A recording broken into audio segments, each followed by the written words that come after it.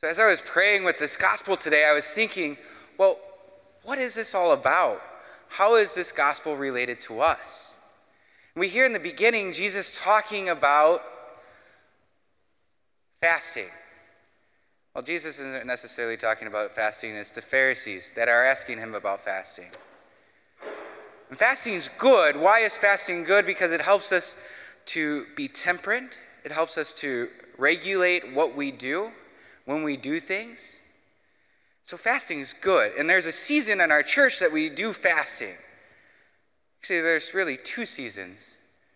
Can anyone name those 2 seasons? It's Advent and Lent, where we fast. We take away something in order to rely on our Lord to provide the graces needed to build us up, to draw us closer to his Son's most sacred heart. And so we fast. We also give alms, and we pray.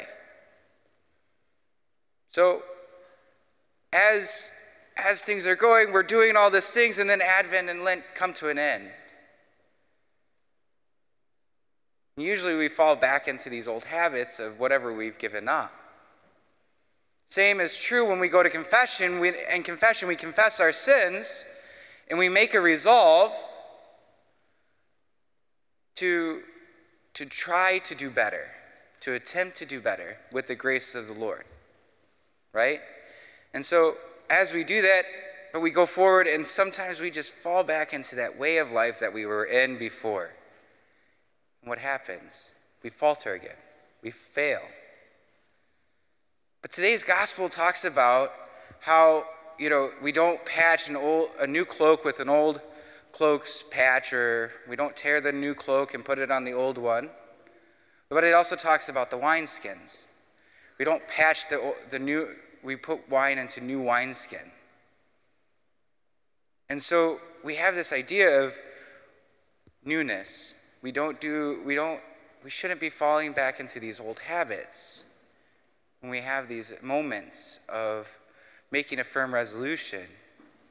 But what's so good, what's so tempting for us is that the fact is, we fall into these old ways of life because it's what we're familiar with.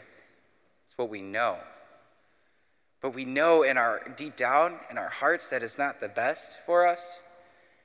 And so we keep faltering, but the Lord is there keeping us accountable, helping us pick up our crosses, driving us to be closer to him.